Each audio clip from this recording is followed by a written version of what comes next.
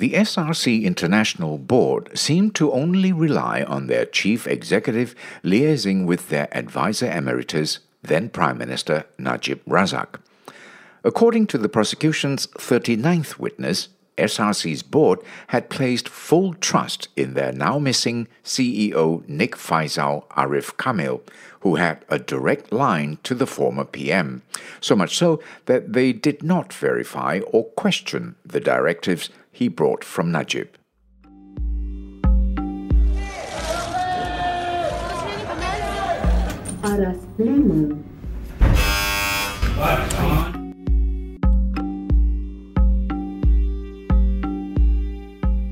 By the Malaysian Insight, this is The People versus Najib Razak. Follow us into the courtroom where it all happens. I'm Patrick Teo.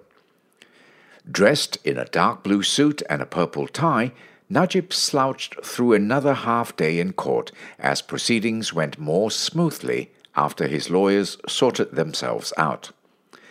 Yesterday's session saw multiple interruptions as defense lawyers stumbled through documents with former SRC chairman Ismi Ismail. The former PM's lead counsel, Shafi Abdullah, had asked for an early adjournment for his team to consult among themselves and look over the documents thoroughly.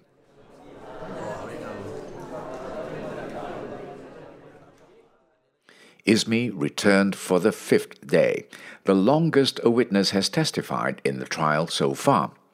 Harvey continued his cross-examination, and he did not make it easy for the witness. He was double, triple checking through what Ismi has testified over the previous 4 days. He raced through his questions so fast that prosecutor V. Sitambaram had to tell him to slow down. Ismi also seemed flustered as he did not understand Harvey's questions. Let's hear more from Ray. Ismi again reiterated that he left SRC because he was unhappy about how CEO Nick Faisal Ariff Kamil ran the accounts and finances of the company. He said this countless times throughout the course of his testimony. He confirmed that his boss during his time at SRC was Najib, but he never met the former PM during his time with the company. That's 3 years, from 2011 to 2014, as chairman. Never met his boss. Yesterday, we said that the witness had testified that the 1MDB board trusted Nick Faisal solely as he was personally in touch with Najib. We made an error, and it was the SRC board instead. This meant that the SRC directors never verified anything that Nick Faisal brought to the board either. Ismi confirmed that SRC's ultimate shareholder was the Finance Ministry, which Najib helmed at the time. He maintained that the board's decisions were in accordance with the Prime Minister's instructions. While the witness was testifying, Najib was in his favourite seating position, slouching in the dock. After clarifying Ismi's testimony, Harvey then continued to examine more documents with him. The lawyer pointed out a peculiarity in several letters and director circulars which were handled by Nick Faisal. Harvey asked him to identify the logo on the letters and the signatures on them. The letters were printed on 1MDB letterheads but were signed by Nick Faisal, who was SRC's CEO.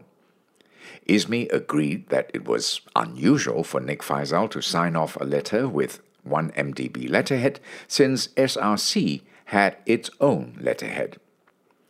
The other peculiarity was a letter sent by Goh Get Kim, SRC's company secretary, also using the 1MDB letterhead. Ismi said that the board may have overlooked this detail, and he was unsure if this practice was usual. Court then took a 10-minute break, and Najib took the lift downstairs, presumably for a cup of coffee.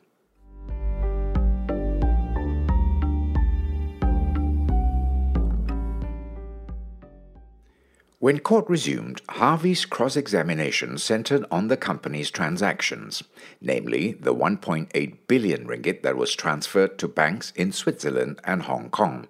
Ray is here to tell us more.